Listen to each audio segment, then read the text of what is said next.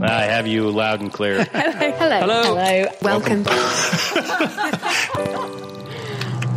Science. And that is to say, physics, medicine, nature, or space, time, the brain, life, the universe. Last year, London saw a 40% drop in new HIV infections. This week, we're finding out why. Plus, in the news, how seagrasses could be a rich source of new antibiotics, the trick that scientists have learned from spiders about making strong materials, and why commuters are buzzing about drones in Dubai. I'm Kat Arney. I'm Chris Smith, and this is The Naked Scientists. The Naked Scientists podcast is powered by ukfast.co.uk.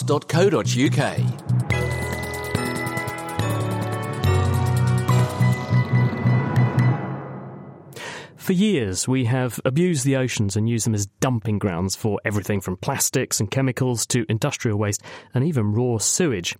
This is having a devastating effect in some areas by causing bacteria to thrive, which is killing off fish and corals, and it's also increasing the odds of humans becoming unwell. Now, scientists have discovered that the sea might have its own solution in the shape of seagrasses, which come with their own inbuilt water cleansing system. From Cornell University, Drew Harville. Seagrasses are flowering plants, so just like our grasses on land, they have little flowers and they produce seeds, which then are sexually produced and start new plants. They also can clonally produce, so vast meadows can spread really quite quickly. Seagrass beds are the base of the food chain in the ocean. They provide critical nursery area for baby fishes and forage fishes, which are our big fish like salmon and even killer whales eat. They also do a lot of filtering of coastal pollution and even absorb carbon dioxide. So seagrass meadows are considered a source of what we call blue carbon in the sense that they can absorb a lot of carbon dioxide and thus potentially mitigate ocean warming impacts. And what have you been asking in this present study about seagrasses? Well, in this study, we wanted to focus on the filtration services of seagrasses and their capability to reduce bacteria in the water in areas where there was very high sewage pollution. We worked on these 4 islands in Indonesia that were very large sources of sewage pollution, and we examined how the levels of bacteria changed as the water passed over the seagrass beds. And this was done by my postdoc, Jolie Lam, in collaboration with Indonesian scientists that we've been working with. And they both studied particular species of bacteria, which is the one that we in the United States use for testing the quality of our waters, the Enterococcus. And then when they found a large impact of the Enterococcus, they went and completely sequenced all of the bacteria in the water and showed large reductions in multiple pathogens that could affect humans as well as fishes and invertebrates. So in a nutshell, where you see seagrass, you see fewer nasty bacteria. Exactly. There's a big difference in the levels of bacteria that have passed over the seagrasses, right? And so we think of them as a possible mitigation for sewage pollution or a way to, make the water cleaner and healthier. How much of a difference was there in terms of the bacterial burden in the water when you compare areas that have got a lot of seagrass with those that haven't? At some of these sites, there were levels of potentially pathogenic marine bacteria that impact humans, fishes, and invertebrates that were reduced by 50% when the seagrass meadows were present compared to sites without seagrass meadows. And how do you think the seagrass is doing that then? That's really one of the exciting frontiers for our future work. We're very excited to work out what are called the mechanisms by which seagrass are removing bacteria. One possibility is a lot of the animals that live in the seagrass, such as the clams, the bivalves, the sponges, are filter feeders, and they're directly sucking up bacteria themselves. But we also think that the seagrasses can detoxify or remove the bacteria. For example, seagrasses produce oxygen, and a lot of these bacteria can't live with oxygen, and so that's an important mechanism of detoxification. And then finally, there are the microbiome of the seagrass. The bacteria that live on the surface of the seagrass can also kill other bacteria. And so there are a range of these different mechanisms that we're investigating. Do you think then that it might be worth probing seagrass to see how they're doing this and whether there might be some potential untapped resource in there that we could use for making humans healthier? So, we know that we're facing an antibiotic apocalypse where there are just not drugs for some of these infections anymore. Do you think seagrass might have lurking in it a solution? Oh, that's such a great question. There's so much potential for innovation in the way that we deal with our pathogenic bacteria in our society. And of course, we should be looking to natural sources like the oceans and seagrasses. So yes, for example, there's a bacterium that lives on seagrasses that kills harmful algal blooms. So likely there are some bacteria that live on seagrasses that could also kill other bacteria. So that's a very exciting frontier for discovery. Certainly is, isn't it? That was Drew Harville from Cornell University, and she published that study this week in the journal Science. Now, from the bottom of the sea to the giddy heights of air travel, Dubai announced trials this week of a drone with a difference. It's designed to carry a person around. The drone is scheduled to begin operating in July. But how will it work? And is this the future of travel? To discuss it, we're joined by our techspert, Peter Cowley. Hi, Peter. Hello, good evening, Kat. So I'm familiar with drones in the sort of small quadcopter kind of things that you can fly around and take photos of the tops of your friends' heads and things like that. So how does this drone carry a person? What's it like? Well, it is obviously considerably bigger than the ones you've seen. You can actually get vertical takeoff drones, effectively using propellers that will carry up to over 200 kilos now. So all this to do is the amount of power. It's effectively, a drone is a helicopter, isn't it? So, and helicopters can carry very more than that. So, yeah, this drone will apparently carry 100 kilos for 23 minutes at about 60, 70 miles an hour. And then after a 2-hour charge can do it again. So, yeah, there's certainly the capability in engineering capability to build these. So the next big question, obviously, because this sounds like the commuter solution of choice, who would actually pilot this thing and how does it not crash, presumably if there's other drones around? Exactly, yeah. Well, in fact, other people are working on ones with pilots, but of course the whole point of this one is there isn't a pilot, so you don't need to know how to fly. So the idea is it's autonomous, so that it takes off from a certain point, programmed into a map, and it lands somewhere else. Apparently you can press a button to cause a sort of an emergency hover, but of course that would be pretty frightening, isn't it? Just sitting there expecting to... It's like getting stuck on a Ferris wheel's bad enough. So apparently there's a control centre, so if something goes wrong, they'll take it over. But otherwise, it's automatic. Like any device, whether it's an autonomous car which is coming up, there'll be loads of sensors avoiding buildings. It's actually easier in many ways to be safe in 3 dimensions than it is in 2 dimensions because it's a lot less cluttered. So you can go up and over any problems that you see in your way? Correct. That's the idea. Exactly. I mean, I guess this is building on the robotic transport we have now. I mean, there are tube lines in London that effectively drive themselves. Not that many people know that. Yes, that's right. The operator there is permanently just opening the doors, say, on Dockland Light Railway. But you still need a human on there. The Gatwick and Stansted Expresses are driverless completely. But, of course, that's a very short line. There was actually, a few years ago, a 20-seater jet flew 500 miles in the UK with the pilots on the ground. So, but in this case, it's autonomous. I mean, the really big question is this safe? And also, is it legal, but is it safe? Well, the legal bit, who knows, because I had a quick check of the Dubai rules, and they're pretty similar to the UK and US rules, which means you do need a pilot. Is it safe? Apparently they've got 8 propellers, and they say that 4's enough. Who knows? And in fact, I've looked on the website, various websites, and I can't find one where they're demonstrating it with a human inside it. Would I fly in it? Probably not from this Chinese company, but if, one of the big, say, BMW or something produced one 2 or 3 years after that people have been using it, I'm sure I would. I mean, this is the thing, is that we see these incredible ideas. Amazon are going to start delivering things that you've ordered online. There are now food delivery drones that will go around at street level. Is any of this really practical, or is this a bit of just a marketing stunt? No, in this case, this is probably just marketing, this first one, but it's definitely the future. There's no doubt we will end up with flying vehicles doing things, whether it's delivering parcels, pizzas, or people, really. So, yeah, there's a whole load of legislative changes, a whole load of societal changes that people will accept it.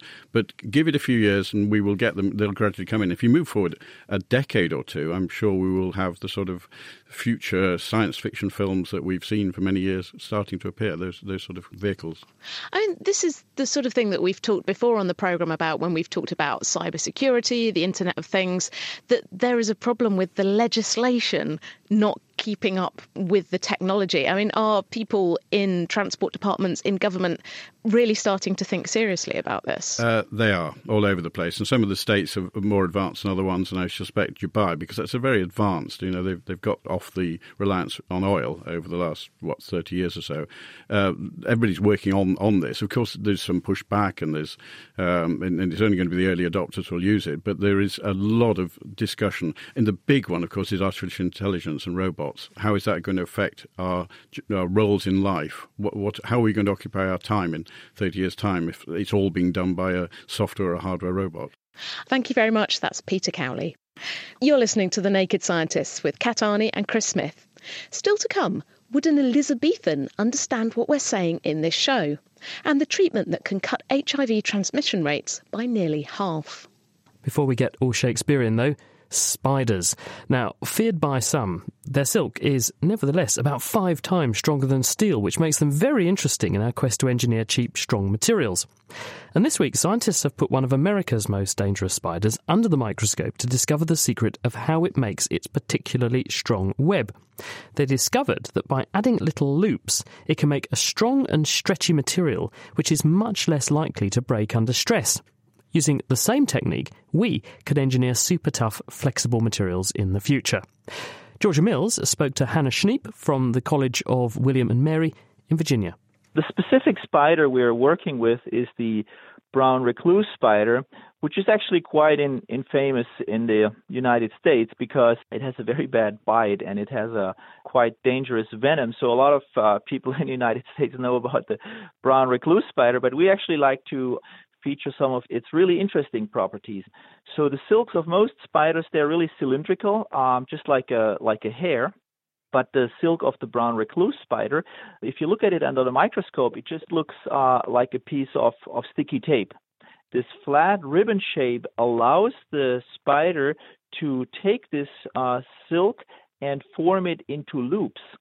And these loops makes the material really extraordinarily tough. And that makes it a better material for the spider in order to capture prey. Why would loops make it tougher? Yeah, that's really the very interesting thing and very puzzling. But what actually happens is that, first of all, because the silk is so sticky, these loops that the spider makes, they're closed loops and they have relatively strong loop junctions or joints. And if you start pulling on the material, at some point, these loops, they can actually open and release some additional length of the material. So that means you start stretching the material, and as soon as you reach the critical force that's required to open one of the loops, the length that's stored in this loop is released, and then the silk fiber is relaxed a little bit. And then you stretch it again until the next loop opens, and so on and so on. And in this process, you stretch and release the material many, many times. And that is just something that takes a lot of energy. And that's what we material scientists call toughness. Oh, wow. So then the poor fly or whatever it is they eat, it's got so many loops to break, as it were. It's just going to take too much energy to actually cut through one of these fibers. That is correct. Isn't that absolutely fascinating? We sometimes think of it as the ultimate barbed wire, right? So you have an incredibly sticky material, which is at the same time also one of the strongest materials that we have. And so if really a poor little creature gets stuck in there, there's no way out. Oh dear. And so can we take this? What kind of applications could this tough material have? For instance, if you think like if you're jumping down and you wear a parachute, then you want to open the parachute, and at the moment when you open, there's an enormous amount of force that goes into the cord that holds the parachute. So there we could build or use a material that has such loops built in to make it a little bit more stretchier and better at absorbing the energy without breaking.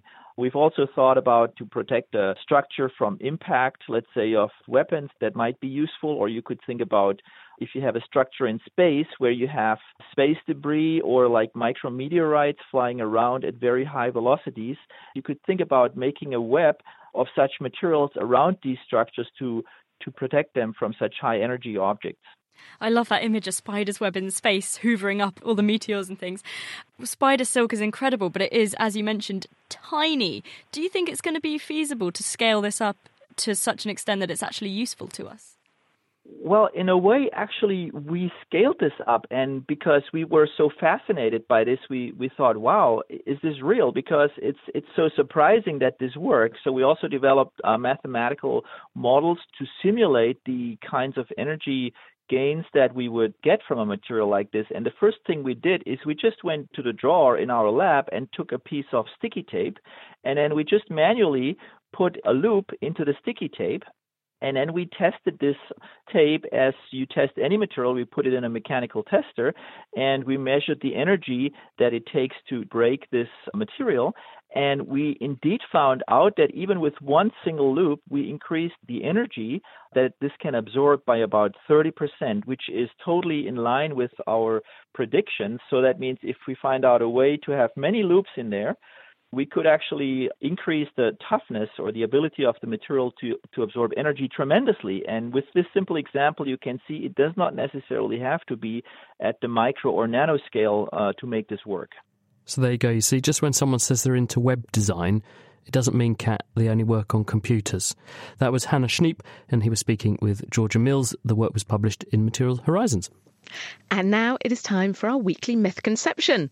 This week, Greer Jackson has been enjoying some fava beans and a nice Chianti while investigating whether we can trust Hollywood's depiction of psychopaths.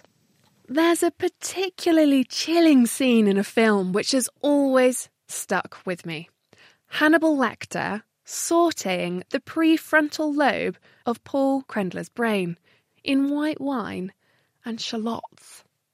In my eyes, Hannibal the Cannibal is the ultimate villain because A, he's exceptionally skilled at killing people and feels no remorse or empathy. Ergo, you can't barter your way out of this one. B, he has this distinguished career further revealing his ability to eat people. Oh, and not to mention, he's highly intelligent and can outsmart everyone in the FBI. A plus B plus C means once Hannibal's got his eye on you, you're toast, possibly served with a side of quince jelly. The idea that psychopaths like Hannibal exist is terrifying, and even more so given the fact that some scientists think they make up 1% of the population. Think about how many people you've met over your life. Statistically, you're going to have met a few. That weird guy on the tube, your highly manipulative ex-girlfriend, and, depending on how much you like your job, your boss. The thing is, a meta-analysis looked at 187 papers charting psychopathy and intelligence and found no evidence that psychopaths are smarter. The study looked at those with esteemed careers as well as those in prison, and you know what they found? Psychopaths, in fact, scored significantly below average on intelligence tests. So if intelligence isn't one of the key traits of a psychopath, then what is? First and foremost, let's just have a look at what psychopathy is. It's a personality disorder, and because of that, it falls on a spectrum, much like age and height. It's commonly diagnosed using a 20-part checklist. In the States, if you score 30 out of 40, you're deemed a psychopath. And in the UK, it's a little lower. The cutoff is 25. This checklist measures a number of traits, which includes things like callousness, insincerity, selfishness, an inability to plan for the future or accept responsibility for your actions, overconfidence, impulsivity, and violence. Turn all those traits up to maximum, like sliding up all the inputs on our mixing desk in the studio here, and you're a psychopath. However, turn up a few, and you might have some psychopathic traits. But it doesn't make you a psychopath. And what's more is that researchers from Oxford University have actually found you may be more successful in your career if you have some of these traits. Those diagnosed as a psychopath commonly have a different brain structure, with deficiencies in the amygdala and the orbital frontal cortex. These two areas are associated with emotions and decision-making. Which makes sense if you think back to that long list of traits before: the callousness, the selfishness, the inability to plan for the future, the confidence, the manipulation. And whilst it's those traits that make psychopaths seem cleverer than they are, statistically speaking, they're not. It's a facade, which means if Hannibal the Cannibal does break through our TV screens into reality, you can rest assured it's unlikely he'll be able to outsmart the FBI forever. Greer Jackson there. And if you've got any suspicious science or perhaps another myth that Hollywood has been perpetuating that you'd like us to probe, do email us at chris@nakedscientist.com. The British National Corpus is a collection of over 100 million words from samples of written and spoken English, but 90% of it is written down, and that limits what we can do with it. So, 2 years ago, a collaboration between Cambridge University Press and Lancaster University set about bringing the corpus into the 21st century. Emma Sackville heard how from Cambridge University Press's Senior Language Research Manager, Dr Claire Denbury.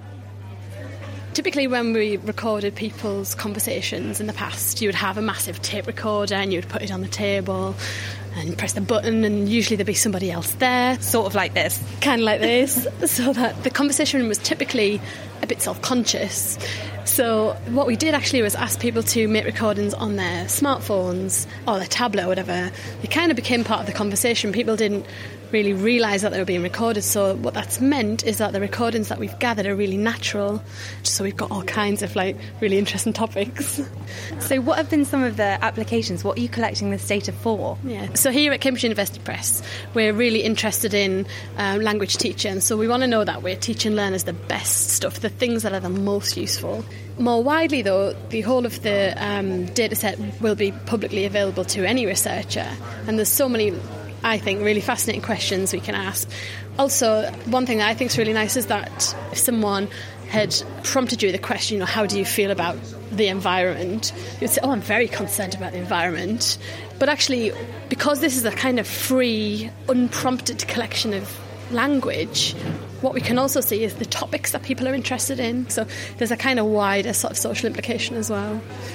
And what have been the main or sort of most surprising trends or differences in words? So initially we had quite a light-hearted look at stuff. So we were interested in which words had kind of gone up in frequency, which words had gone down. So we found stuff like, we talk about tea almost exactly the same amount as we used to before. Obviously it's a massive concern. We looked at the word love. And in the 90s we find that people love their family and their brothers and their mum.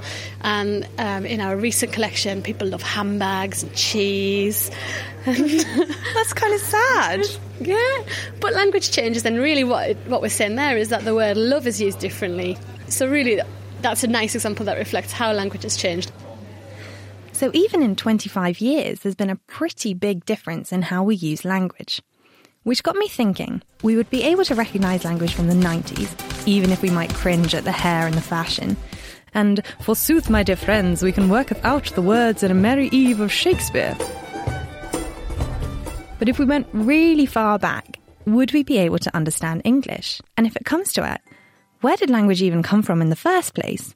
My name is Mariana Bozek. I'm a university lecturer, and I do research in the field of aspects of language comprehension. How do we process language in the brain? So the current view is that there are two joint but functionally distinct networks. So one being bihemispheric networks, so both left and right hemispheres. That is a network for essentially basic comprehension, so mapping sound to meaning. And then on top of that, we have the left hemisphere network that seems to be dealing with specifically sort of grammatical aspects of that sentence. And is it that grammar side of things that makes human distinct from animals? Because obviously all animals do sort of communicate. Yes, that is one of the current ways of thinking about it. Human language allows us to express pretty much anything. We can express past and future and possibility, and that has not been observed in any other animal species. So do we know when that ability evolved? In short, no. There's been, there is a lot of speculation on this. And one of the ideas is that it has something probably to do with tool usage, that the usage of complex tools would be something that would require complex thinking, allowing or triggering sort of language. And we know that in humans, there is a white matter tract that links frontal to temporal regions in the left hemisphere that is really relevant and necessary for language comprehension. And comparing the strength, consistency really, of those white matter tracts in, say, humans versus chimps or macaques shows that this is much more prominent in humans. If we were to go back in time, would we be able to understand the language that our ancestors were speaking? I suppose it's a question of how far back you go. I was looking up for English, for instance. You would probably be able to understand language from 1500 or so, but not language from 5th century. So languages are going to evolve and develop over time. There are going to be different influences that are feeding in and shaping how a particular language ends up looking. Well, I mean, it's a continuous process of development, obviously. But I think in the case of English language, you would not be able to understand Old English, so what's been spoken in 7th century. So some words might come and go, and we might never find out exactly how language started. But there's one thing we know for certain. The British will always be talking about tea. Emma Sackville there, speaking with Miriana Bosick, and before her, Claire Denbury.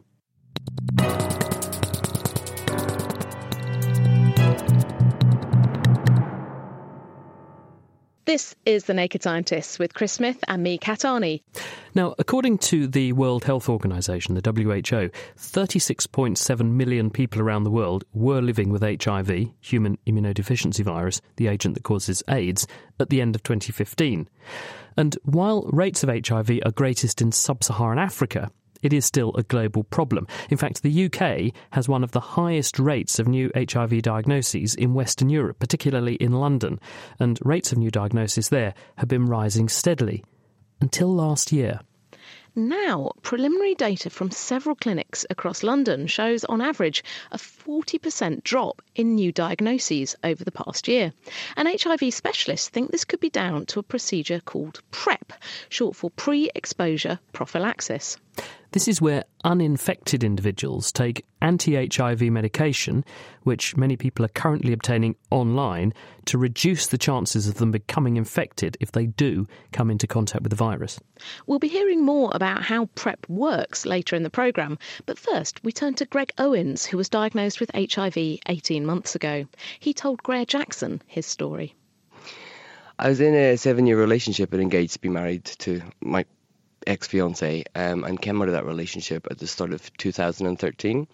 And I was flung into a scene that I wasn't familiar with. When I went into that relationship, there were no hookup apps, there were no chemsex parties. It was a very different setup in London as to the world I found myself in. What's a chemsex? Oh, yeah. Chemsex is the use of party drugs and closely associated with sexual behaviour, where they pretty much go hand in hand, and you, it's 3 specific drugs. It would be methadone, crystal meth, and GHB, and can be an extensive period of, maybe one night into 2 or 3 days long of partying and sex. So chemsex. So you came out of a 7-year relationship into this. How was that? Yeah, it was not nice. My ex-boyfriend, fiancé, our relationship actually disintegrated because he was diagnosed as HIV positive. For him, it was pretty much the end of his life as he knew it and our relationship as it existed, and he fell apart. So for me, I was experiencing quite a lot of emotional trauma and significant life changes because of that, and a lot of distress. So that, coupled with the fact that I was flung onto a scene that I was very, very unaware and unprepared to deal with. I mean, for the first year, I was very much, because of my ex's experience, I was very much incredibly adherent to condoms. But then the second year, I think what happened was I hit what I would call like a double dip depression. So I kind of got clear of the initial trauma. But then the reality of what my life was then and how drastically different it was. And it was a complete upheaval. Like, I didn't just lose my fiance, I lost my flat, my cat. I couldn't go to work, I just wasn't functioning properly. And as a result of that, my sexual risk-taking and my behaviours had changed. And I started to come out of that maybe dip of depression and started to assess where I was in my life and my sexual behaviour and just kind of socially where I was and what I was doing and emotionally too. And I thought, I probably am not going to be able to address the behaviours at the moment. But what I can do is maybe think about PrEP. And then I go to Dean Street the next day to have a HIV test just to confirm that I'm definitely negative, because I tested negative about 12 months before. So I could definitely start PrEP safely. And like 20 minutes after arriving at the clinic, I was in the consultation room and I had the finger prick test and 2 dots came up. So it was a HIV positive diagnosis.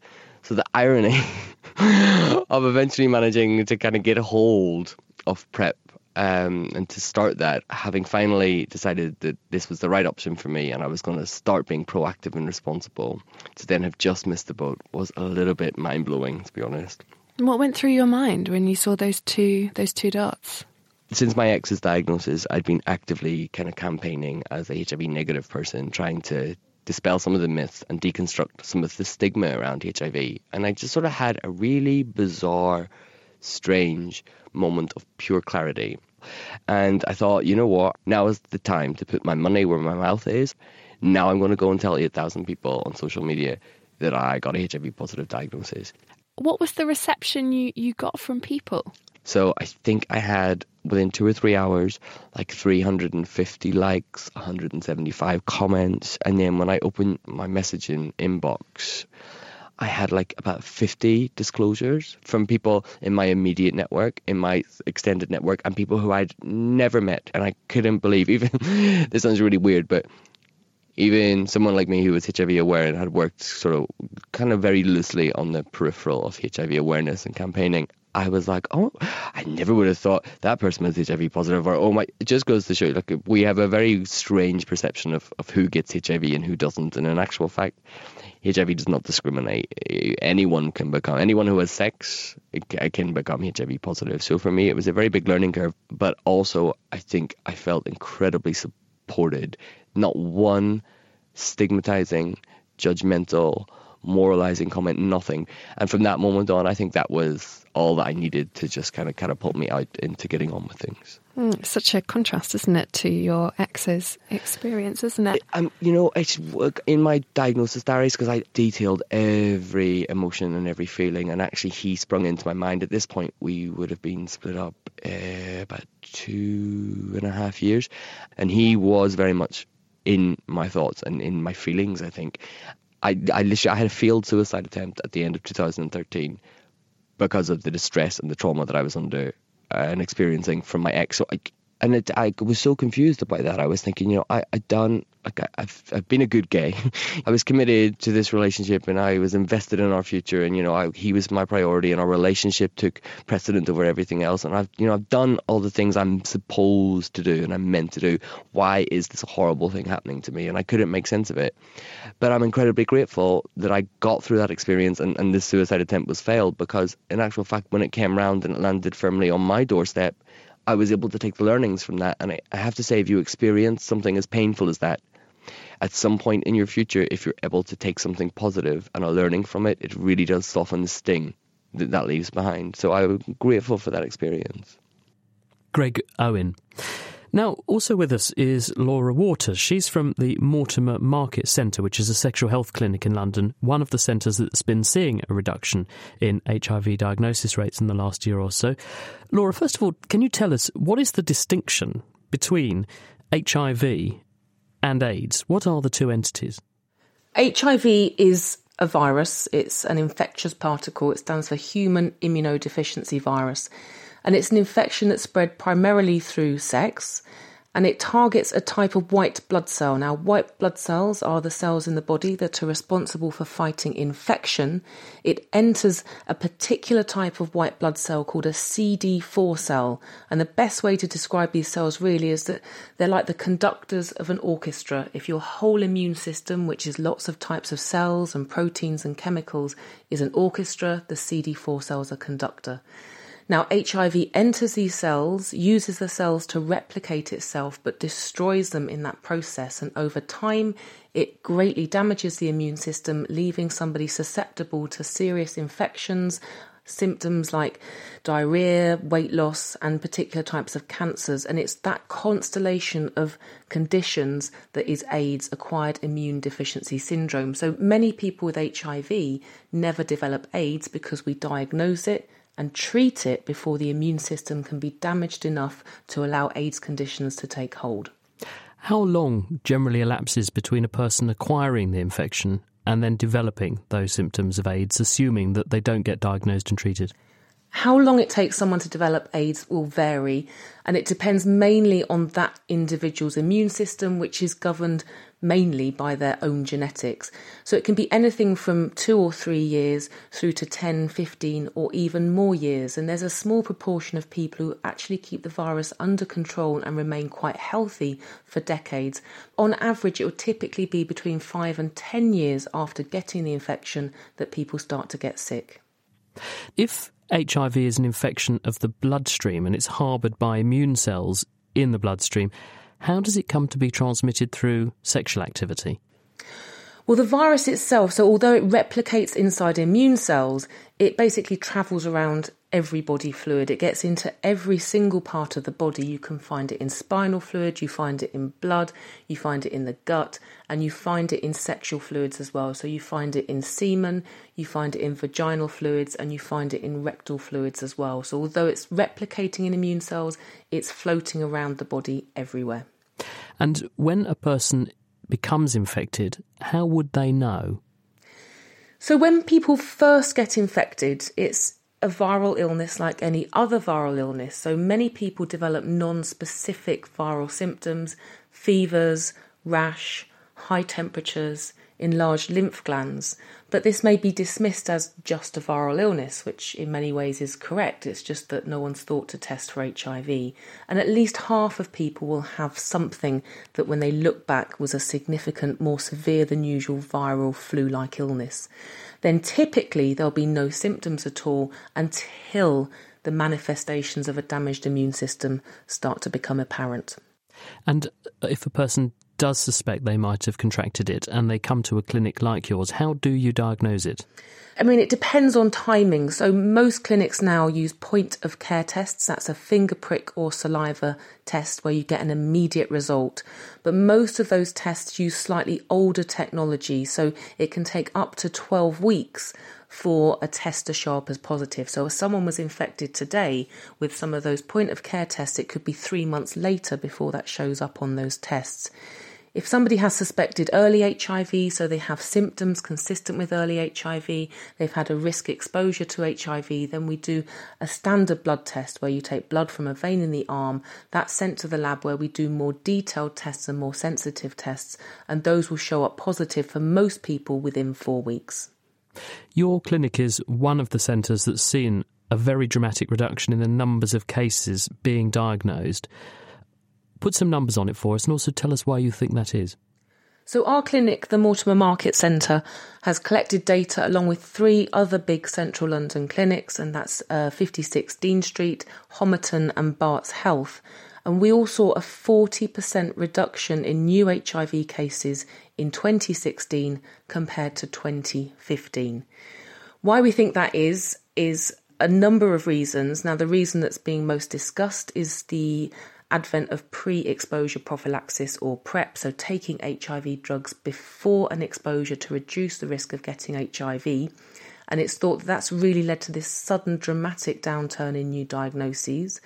Other important factors are the fact that we have fewer and fewer undiagnosed people. So we know in gay men, who are the biggest risk group for new HIV in the UK, most infections come from people who don't know they have the virus. So these are undiagnosed people who are responsible for transmitting most of the new virus onwards.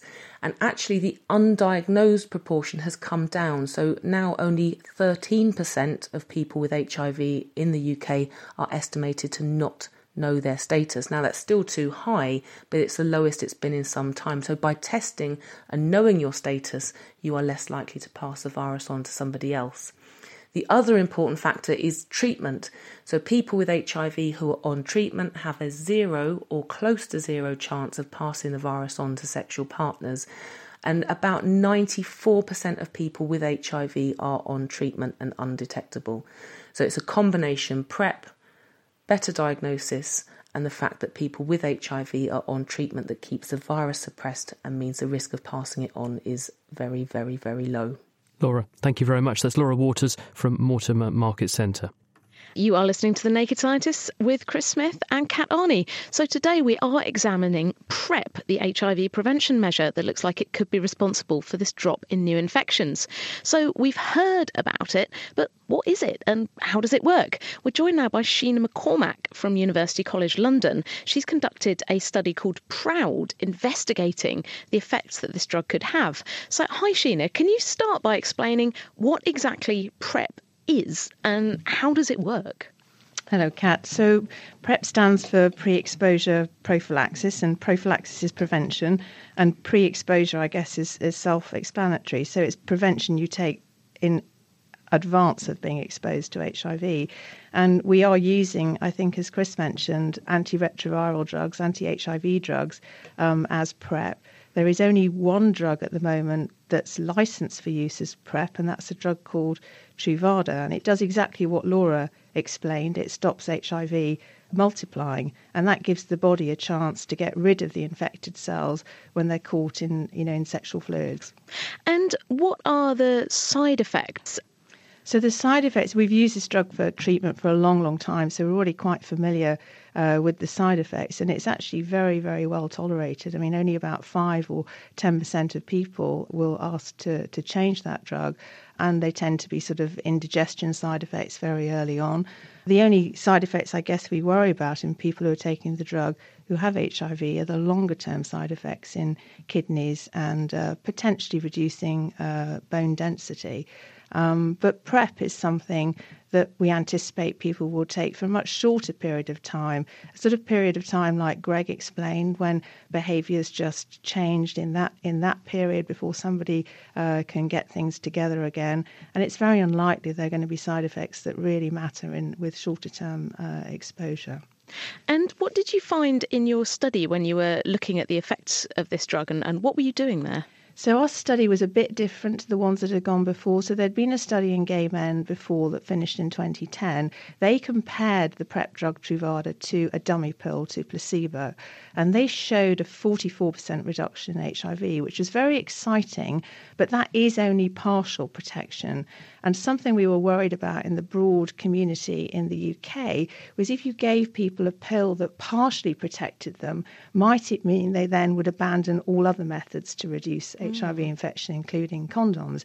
And if you threw away the condoms, maybe 44% would drop to 20%. We had to do a study a different way, where we had a control group that knew they weren't on PrEP and a group who were on PrEP who knew they were. So we randomised people to get PrEP straight away in the first year, or to get it for the second year after a year of no PrEP. And that gave us the chance to compare PrEP to no PrEP. And what we found, to our surprise, were two things. First of all, the rate of HIV was much, much higher than we had expected in those not on PrEP. It was 9% per year, and that's like 18 times higher than the general gay population. And PrEP reduced HIV by 86%, so much better than the dummy pill trial. As you say, it's not complete protection, so that this isn't sort of a chemical condom, is it? I mean, people can't just take it and go, I'm fine for everything now, let's party. Well, Kat, it's funny. In our study, we only saw 3 infections in PrEP users, and in all of those individuals, the story sounded like they weren't taking the drug at the time of exposure. Although, obviously, HIV is not the only sexually transmitted infection that you can pick up. Exactly. It only protects you against HIV, and it's not absolutely perfect. I think it would be unreasonable to expect anything biological to give you absolutely perfect protection. But the number of breakthrough infections that we've seen with PrEP have really only been a handful so far, so it is extremely good biologically, but it still is going to depend on people taking it in a period of risk. And as we heard from Greg, he went to get tested so he could get it and then discovered he had HIV. Quite briefly, is there a risk that people won't be able to get it because they are carrying the infection, and then also giving it to people with the infection might get HIV strains that are resistant?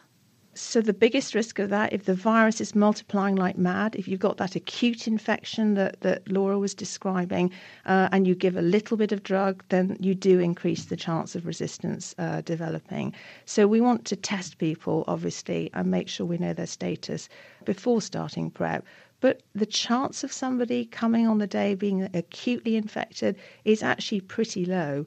And I have to say, in the study, we didn't do that. We actually gave PrEP straight away, and we didn't really see problems with following that particular path. Thank you very much. That's Sheena McCormack from University College London. Now, the NHS is going to soon start trialling Truvada, that is the drug that's used in PrEP, on 10,000 people to see how it might be best to roll out this PrEP programme. But in the meantime, there are more than 655,000 gay and bisexual men in the UK, and that's way more than those 10,000 places. So in the absence of a vaccine, men are currently taking matters into their own hands, as Greg Jackson found out. I'm Will Nutland. I'm the co-founder of Prepster.info, and I'm also a social researcher at the London School of Hygiene and Tropical Medicine. So for people like me who want to start using PrEP right now, I have a couple of options. One of those options is to try and get a private prescription, so get a doctor to write a prescription for me, but that would cost me in the region of about £400 a month, so about £5,000 a year. And the other option is that I could buy a generic formulation of PrEP online that's 9 times cheaper than it would be for me to buy a private prescription. And when you say generic, what do you mean? So by generic PrEP, I mean exactly the same formulation of PrEP that is provided and manufactured by the drug company Gilead. So Gilead have an international patent on the drug Truvada, but under international laws, countries are allowed to produce a generic formulation of drugs if that country has a particular health emergency or a health crisis and can't afford to buy the patented form of that drug. So places like India, there are drug companies there that are producing exactly the same formulation of drug, but on a generic formulation. And it's perfectly legal in the UK for someone like me to buy that generic formulation of PrEP, so long as it's for personal use. So it may be legal, but it does sound kind of shady, the fact that it has to go 3 different countries to get through customs. Why is that? Well, yes. I mean, whenever we talk about people buying generic pills online, of course, it raises some red flags for people. So that's why Prepster.info, working in coalition with our sibling website, I Want PrEP Now, have worked together to put some safeguards in place. And broadly, we are looking at 3 sets of safeguards. The first is that we've done test purchases to make sure that my debit card or my credit card isn't getting ripped off when I go onto those websites. The second safeguard is to make sure that the drugs actually arrive at the address that we've been given. The third safeguard, and probably the most important safeguard, is to make sure that the drug that I'm putting in my body is what it actually says on the bottle. I want to make sure that I am taking PrEP and it's going to protect me against HIV, rather than taking something that is a fake drug.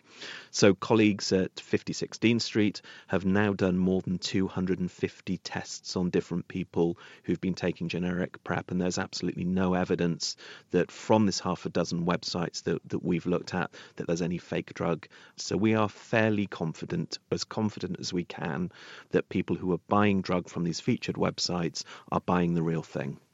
That's really promising and reassuring to know.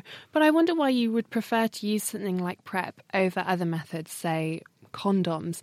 I think the question is, why would somebody want to take PrEP is a very interesting question. I'm a public health doctor. I've worked in HIV prevention for more than 20 years. I've worked in some of the UK's leading HIV organisations, and despite huge amounts of money and some fantastic work that's been done to drive down HIV incidence in the UK, HIV incidence has been increasing for the last 10 years or more.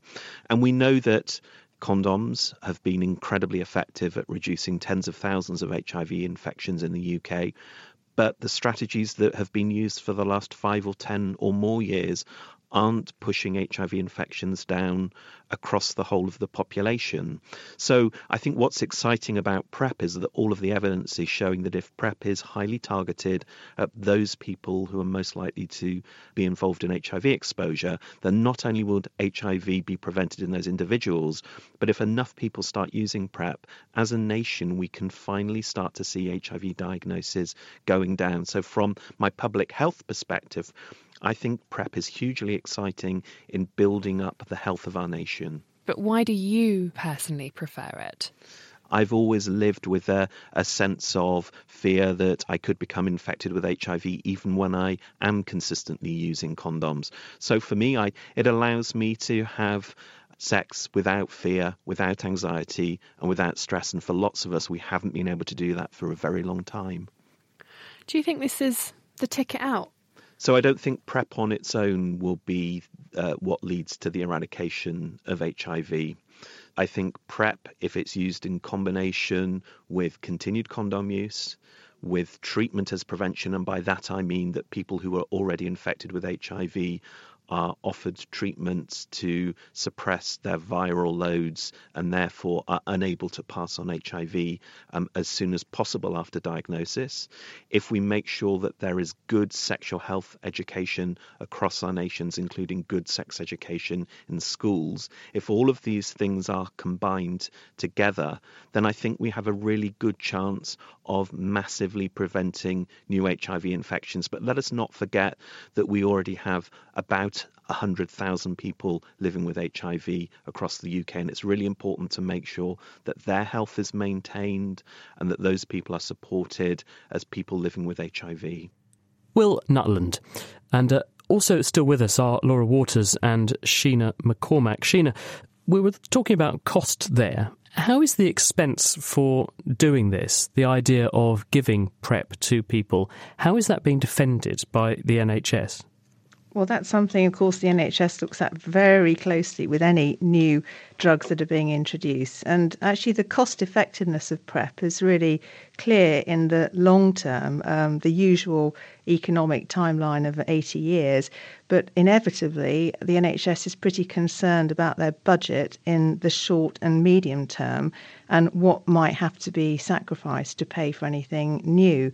So the models that the NHS reviewed, the cost effectiveness models of PrEP, suggested that the only way that the NHS could really be confident of PrEP being cost effective in the short term was if the price of the drug was reduced from its current list price, which is pretty high because Truvada at the moment, of course, remains branded.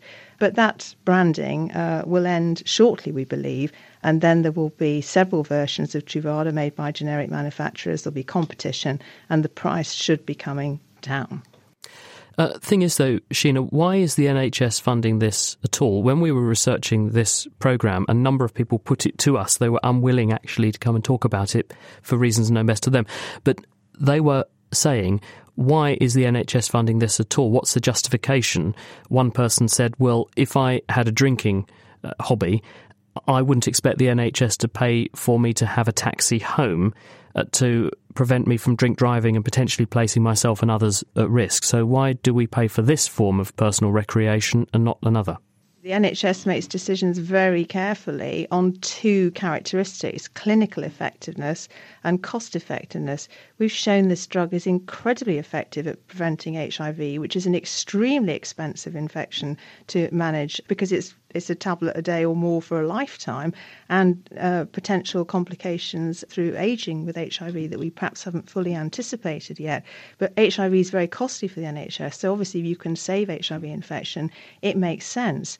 And as I mentioned before, PrEP is something that people would take for a short period to support them through behaviour change, just in the same way that we support people who have alcohol dependency or drug dependency. We support them with talking therapy or other means through their behaviour change. That seems entirely appropriate. But the decisions are made on clinical effectiveness and cost effectiveness. It's actually just as simple as that. And looking beyond the shores of our own country for a minute, this is a global problem. The bulk of the problem sits in Africa. Therefore, situations like we have here and solutions like we're looking at here probably are beyond the reach of those people. Well, you'd think so, but actually PrEP is being rolled out in Kenya and South Africa. So there are PrEP programs. In some cases, they're targeted at particular populations where the rates of HIV are extremely high, and in others it's a little bit more generalised. And you're trying to take advantage of people's motivation to help themselves, whether that's to come and get tested for HIV and to go on to treatment, or to prevent themselves, as I say, during a risky period of their life. Indeed. And Laura, last thoughts from you? I think that PrEP, combined with other strategies, we really do have the opportunity now, and I really do think the figures that we've described in London, we've got the opportunity to really turn this around and eradicate new HIV in places like the UK. And I think that the people who criticise PrEP, who are concerned that why should we support people's bad behaviour, there are many, many conditions that the NHS spends millions of pounds on that are driven by behavioural choices that others may not think the best. And Sheena's mentioned them: smoking and drug use and alcohol, etc., etc. And I think the days we start rationing or limiting people's access to really effective prevention and effective treatment based on the behaviour they've taken part in is a really dangerous and slippery slope. So it works. HIV infections were going up, they seem to be coming down, and we should have access to PrEP on the NHS without a doubt. Laura Waters from Mortimer Market Centre and also Sheena McCormack from University College London, thank you very much. And now it's time for Question of the Week with Greer Jackson. Here is David's Cosmic Quandary. If we put a mirror millions of light years away and reflected back the Earth, could we see what Earth looked like millions of years ago? 1 million years ago, only very early species of humans had begun to evolve, and much debate surrounds what they were doing, like could they control fire, and did they have language? By putting a mirror in space, could we find out? I put this to Cambridge's Anna Harahan. First, though, let's just unpack this astronomical question. What is a light year? So when we look up at the night sky, we're actually seeing the stars as they were sometime in the past, because the light that's reaching us from these stars today has left the stars possibly hundreds or thousands of years ago. Does that mean then, if there are some aliens 1 million light years away and they happen to glance in Earth's direction, they wouldn't actually see us here talking? They'd see Earth 1 million years ago? Exactly. That's because the light took 1 million years to get there. That's assuming they have light-sensitive eyes and use them as we do. If we could magically put a mirror 1 million light years away in space, then in theory, if we were able to reflect an image of the Earth that we could see back on Earth, the light would have left the Earth 2 million years ago. OK, David, it's theoretically possible, but there's one big hitch here. We can barely image planets 100 light years away, let alone if you times that distance by 10,000. But the other thing to contend with is the mirror itself. The size of the mirror that we would need would be absolutely huge. And I haven't actually done the calculation, but it is possible that the size of the mirror would be so big and it would be so massive that it could actually collapse to form a black hole. So it's definitely not technically feasible at the moment, but in theory, we could actually look back into the past. There you have it, David. I hope that answers your question. Next week, we'll be getting our knickers in a twist over this. Hi, I'm Stephen from Cornwall, and my question is this. I always seem to go for a pee within 30 minutes of drinking a cup of tea, and when I'm using the toilet, I often say to myself, is that the same cup of tea I'm getting rid of? How much of that drink was absorbed into my body? So if I go for a pee within an hour of drinking a cup, is it the same liquid I'm getting rid of? Well done to listener Curtis Torrey, who wrote in with a correct answer to last week's question. And if you think you can offer Stephen some relief, you can email Chris at nakedscientist.com. You can find us on Facebook, tweet at Naked Scientists, or even join the debate on the forum. That's thenakedscientist.com/forum. And that is it for this week. Thank you very much to George Mills and Greer Jackson for production. And do join us at the same time next week when we'll be asking what the impacts of climate change will be for people inheriting this planet in the future. The Naked Scientist comes to you from Cambridge University and is supported by the STFC, the EPSRC and Rolls-Royce. I'm Chris Smith, and until next time, goodbye.